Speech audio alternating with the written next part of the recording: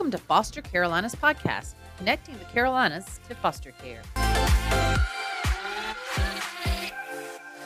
I'm your host, Susanna Kavanaugh, also the director of Least of These Carolinas, and welcome to Foster Carolinas Podcast. It is Foster Care Awareness Month, and I'm so excited about the guests that we have on our podcast today. But before I introduce him and go into further information about that, May is Foster Care Awareness Month. And I don't know if you knew that, but hopefully you guys have been thinking about what you can do for kids in foster care. I can't decide that for you. I can tell you that every person can do something for kids in foster care. One of the things that you could do is on Wednesday, May 19th, you could hop over to Big Red's Cafe in Kings Mountain, right next door to Patriot Jack's, and visit them because they have said that they're going to take a portion of whatever you purchase and give it back to us. And we will be there hanging out. I think that's going to be a day for me to work at that location. So I'm excited. We'll have a bag of hope that you can look at and answer more questions about Least of These Carolinas and how you can get involved. So put that on your calendar, May 19th. The other exciting thing that we have coming up is Bridge Camp. We just announced our dates last week. It's going to be August 6th through the 10th, and it is in Crowder's Mountain, or at the base of Crowder's Mountain at Crowder's Ridge. And we already have our volunteer sign up out there. But you really need to go to our website to get more information. It's lotcarolinas.com.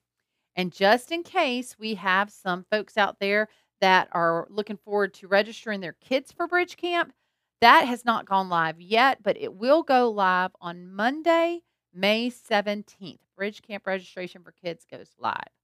So just keep all that in mind. We're so excited about all the things that God's doing at Least of These Carolinas. I am so excited to introduce our guest today. He is a foster dad that you may or may not know. I also want to go ahead and say the audio is not the greatest, but I'm hoping that you guys will still listen. Know that we are new at this podcast thing, but our next recording should be so much better. But just enjoy our guest today and be encouraged by this foster dad's.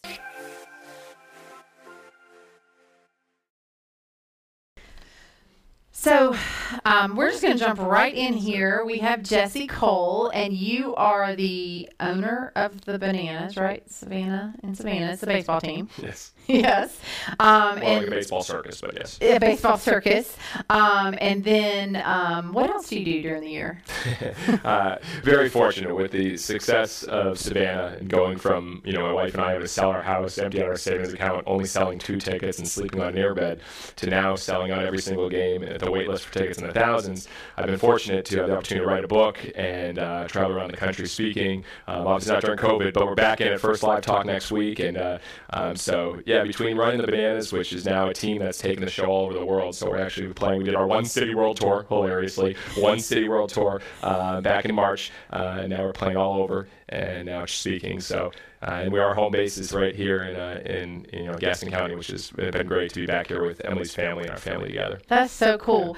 And I have some fun facts that were printed out for me. That you own 7 yellow tuxes. Yes. And it's funny, I guess it is ironic that today I'm not in the yellow tux. I own 7 of them, but I guess because this is about foster care, the yellow tux is my uniform. My biggest mentor, 2 mentors are Walt Disney and P.T. Barnum. Okay. And so what we do with the Bananas, it's all about the show. From breakdancing, first base coaches, male cheerleading teams, senior citizen dancing, it's about the show. It's circus. So when I wear my yellow tux, it means, I'm on stage. It's You're a on show. stage. And so every time I'm working, I'm in the yellow tux. But today, we're talking about foster care, and I'm a dad right now. So I am in my full dad, relaxed gear, no yellow tuxedo. But yeah, I proposed to Emily in that yellow tuxedo when we owned the Gastonia Grizzlies formerly in front of a sold-out crowd. And thank goodness she said yes. Thank That would have been very embarrassing in front of 4,000 fans to say no. So it has been one of my calling cards. I wear it all the time, and it's a lot of fun. That's so cool. But you're right. That's not why we invited you here, even though I know you speak all over the world and all of that. But the reason we brought you here, we brought Emily in a couple weeks ago to talk to her about being a foster mom and what's that like. Yeah. But I think people want to hear from a foster dad. Like how did y'all even get into this? It was never on my radar. I never even knew much about it. I was aware of it, but never on my radar. And Emily started hearing about the need about 2 or 3 years ago, and hearing about, why this should be happening and why we should get into it. And she started just sharing a little bit more, a little bit more, a little bit more. And I started realizing it was her dream. And with Emily, it's so fortunate that she let me pursue my dream and, try to put on this show in front of, millions of people and really make people have fun at a baseball game. And she did that for years down in Tybee and Savannah. And we knew that, hey, I knew that this is time to let's go after this dream. And I was extremely skeptical at first. I was nervous. I was scared going through the classes, learning more. She was sharing these podcasts. And I think I went through a lot of fears, which I'm sure a lot of people do. And now, 3-4 months after we've brought in our first foster daughter, I would say it's probably one of the best things that's ever happened in my life. And what I've learned and what I've been able to be a part of and what I've been able to see from development and what it's done for our family, there's nothing that I don't think has made a bigger impact. And so I am so fortunate of Emily for letting me pursue my dream, and so fortunate that she kept sharing her dream over and over and over again. That really inspired me to say, let's do this. So I'm sure there's some dads out there going, oh, my wife's been doing the same thing. So what would you say to those dads that their wives keep sharing podcasts and things with them? Well, I think you never really know anything until you start, until you try things, until you do things. And I think you can talk and overthink and think. And I say, stop thinking and start doing. And right now, if we were to start doing, if everyone around the country started doing, it'd be amazing what would happen. And so I was skeptical, but, we went down and to take over a baseball team that was failing and had to sell our house and empty out our savings account, and we're sleeping on an airbed. We figured it out, and it worked out pretty well. And I think sometimes the biggest challenge, the biggest adversities lead to the greatest fulfillment, the greatest purpose, and the greatest moments. And for us, for the dads that are listening, I think, if you question, what is really holding you back? And when I realized it was all selfish. And it was very sad for me to think that, hey, what's holding me back is my thoughts of what that will do to change my life. What that will do to be able to change my son's life. And then I always thought of it in a negative way. And instead of saying, what if this fails? Well, what if it works?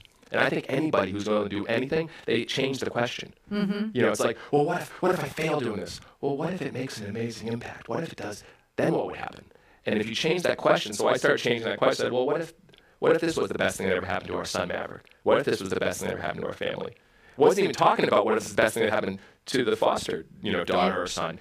And I think when we changed the conversation, it made it a much easier step to say, let's do it. And what's the worst thing that could happen? Yeah. So what were some of those reasons that gave you pause and you're like, oh, I don't know?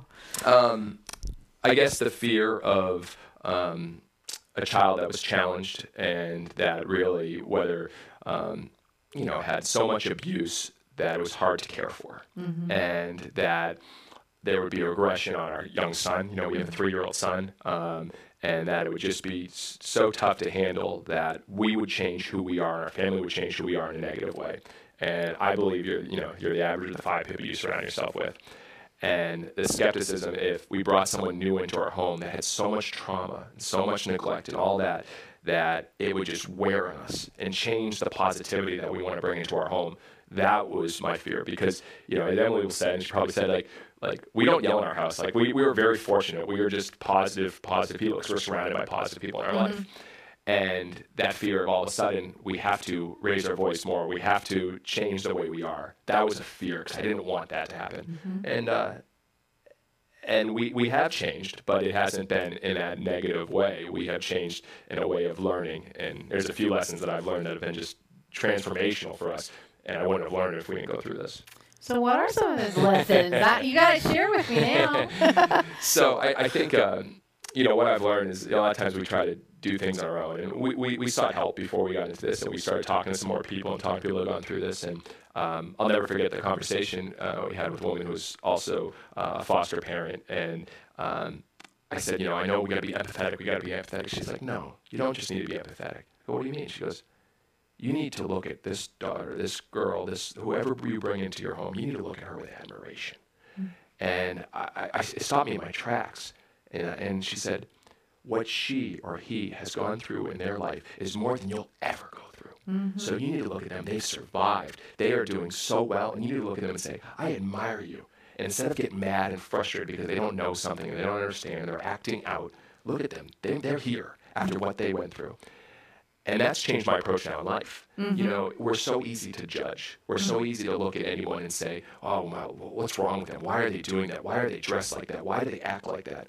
But what if you admire them because they are still here? They're still showing up every day, even though what they went through in the trauma. And so when I changed that mindset, and you know, we had one of the most challenging nights, our first night with our foster daughter who came in with us. I could have taken it so many different ways. I could have said, you know, this is wrong. Why is she being like this? But I said, I just held her. And Emily took a picture that night as I held her way through the night. And I was hooked, and I was like, I admire you because you're here. And even though you were so scared of the dark, you're scared of your bed, you're scared of your crib, you're just screaming because of whatever happened to you the last 2.5 years of your life, I admire you. And thank you for being here. And yeah, it's a moment I'll never forget, and it's changed everything for us. So that first night was rough, but has it gotten better? Oh, jeez. You know, I give so much credit to Emily. But yeah, the first night, I mean, she was scared of the bath. You couldn't put her in a crib. Couldn't put her in the dark. Just petrified, terrified, screaming. And our young son came over and, she can sit with me. And I'm like watching this on my 2.5-year-old, like, oh my God. And so the next night, you know, we finally got her down a little bit that night. The next night, we got her down. The next night, we got her down. The next night, she's running to bed. The second day, she was scared of books, afraid books, wouldn't even look at a book. Now, every night, she asks to read books. She runs to her bed. She's hugging and affectionate, and she only said 2 words her first day: yuck and no for food. Yuck and no. That's all we heard was yuck and no. I'm like, if this is going to be tough. Those aren't 2 great words we want to hear. And now full vocabulary. She's doing the ABCs, and she's developing, and she's developed so much from our son Maverick, just watching him every day going to her, and he brings her baby or stuffed animal every night. You know, in the morning he runs in and says, she's up, you know, or he says her name, and runs in and greets her and hugs her, and it's been transformational. And I know, and I'm aware that it's not that easy, quote unquote. It was hard in the beginning, but it's not that easy for everyone. But I couldn't have asked for a better introduction to this, and I think even if it was much harder, I think it's how you look at it. And every day, you know, I'm a terrible golfer. I don't golf much. I'm a terrible golfer. But my mindset whenever I play golf is like, I just make one decent shot a hole. Like, that's a good hole for me. Like, that's a good hole. And I think the way we look at it with our foster daughter is like, all right, one new great moment today, one new special moment, one new development. And, you know, she's going to be 3 soon, and just that's a great age for development. And we can find it, we can see it, and we can celebrate that. And every night, Emily and I do our rose, and buds. And a rose is something great from the day, and a bud is something you're looking forward to. It's how we keep gratitude in our life. And I'll tell you, almost every night, it used to be all about the teams. And I mean, almost every night, our roses are, you know, with our daughter or our son, and our bud is something we're looking forward to within the next day. That's so pretty cool. Yeah. And how have you seen it positively or negatively, but impact your son? What have you seen in him? I don't know where to start. And, you know, I guess it goes, you know, you try to think about the stories, and you know, they both go to school. We call it school, but it's daycare every morning. And I think that was a big transformational moment too for us as well, because, you know, you think you have to do it all yourself. And we realized that, like, you know, Emily's, you know, she's got jobs and things she's doing. I've got things I'm doing. And, you know, give them the love in the morning, and then let them develop around kids. And I think a lot of you think, like, I thought, like, as a foster parent, like, we had to be there. Like, it's almost like giving up a little bit. Oh, we're putting them in, like, daycare. When, like, you know, but it was a great move that we did. And, you know, watching Maverick and her, you know, they go to school together, and they go and drive together, and just watching how he actually, like, helps her, like, no, and he says her name. He said, you need to listen here. And, you know, he tries to, like, this is what Mommy and Daddy said. No, Mommy and Daddy said no TV right now, but we can play. Do you want to go play? And he would ask her, and then he says in the back seat, he goes, do you want to listen to Baby Shark? And then he would go, and then she would go, yes. And he'd go, Mommy, can we please play Baby Shark? And so it's been so funny. He's almost become a big brother, and he's only 3 months older. But the development is dramatically different. Obviously, you know, the development is about 1.5 years. But he's become this big brother I've seen this caring trait. When she cries, he gets quiver lip because he cares so much, doesn't want her hurting. And so it's built this empathy that's just unbelievable to watch. And like I said, he wouldn't be where he is right now if she didn't come into our life. And so the fear that I had of this is going to disrupt him, he's going to regress, he's going to go like that, blown away. It went the opposite way. He grew up more to take care of her because of that. And so that's where, if, like, Dad asked me, he's like, just give it a shot. You'd be amazed. You'd be amazed.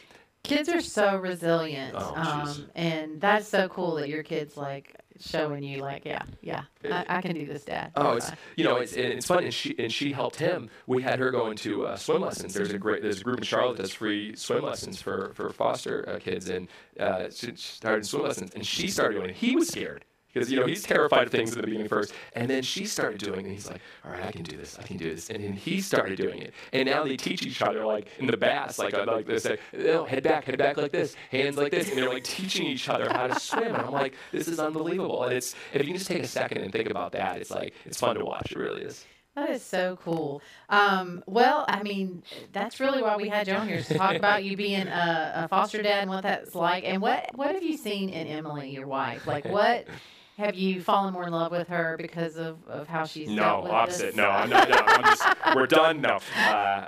This has been obviously a positive talk in a sense, but yeah. When you see people in different ways, and it's interesting. Me and our foster daughter, we're very close. I don't know how much dad figure she's had in her life. I don't think much, and we're very close. And with Emily, it's the same type of affection, and that doesn't faze her at all. Emily just says, I'm going to be the one that's going to help coach, teach, do everything I can to help her develop.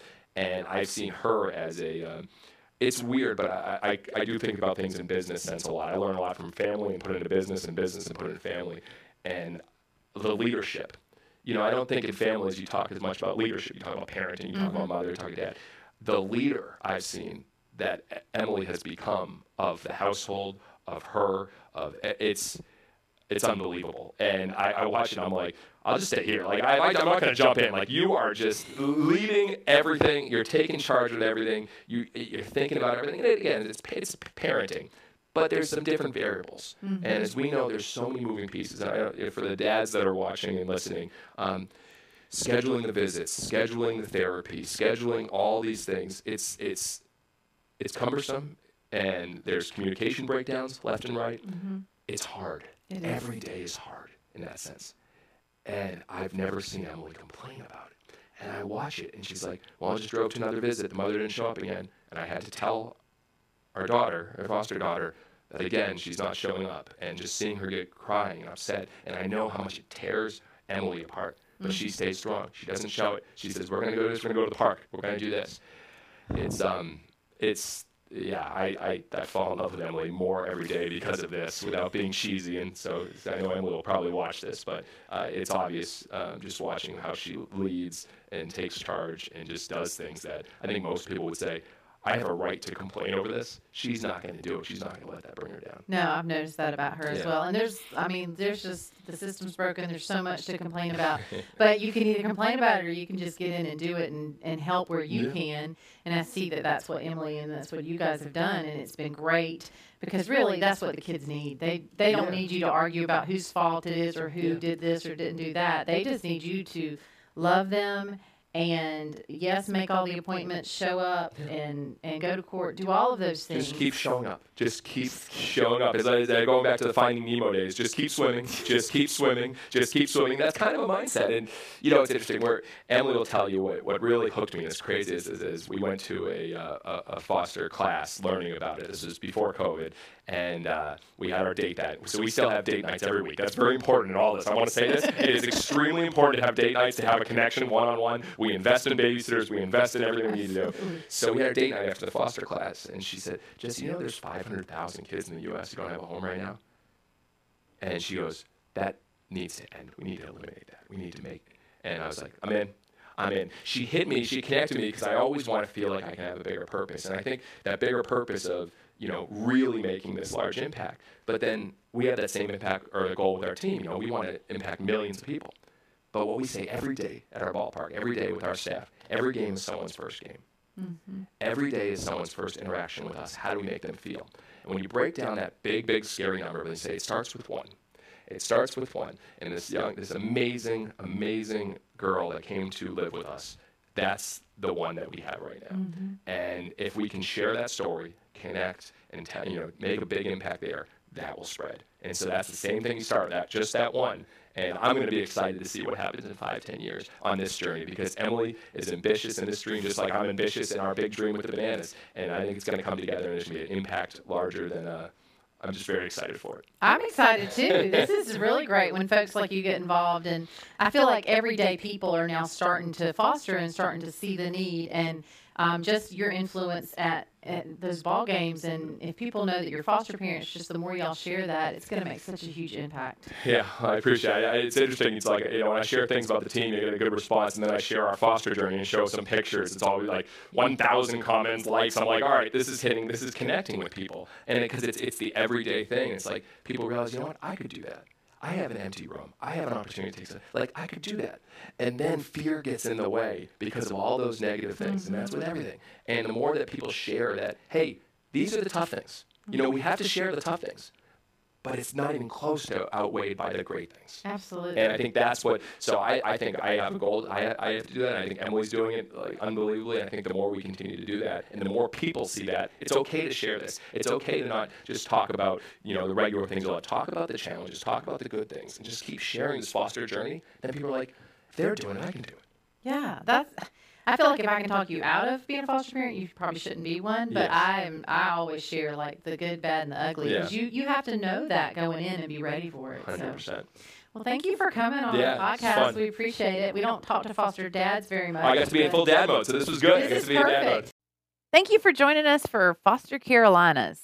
And now, guys, come on. Everybody can do something for kids in foster care. What is your something?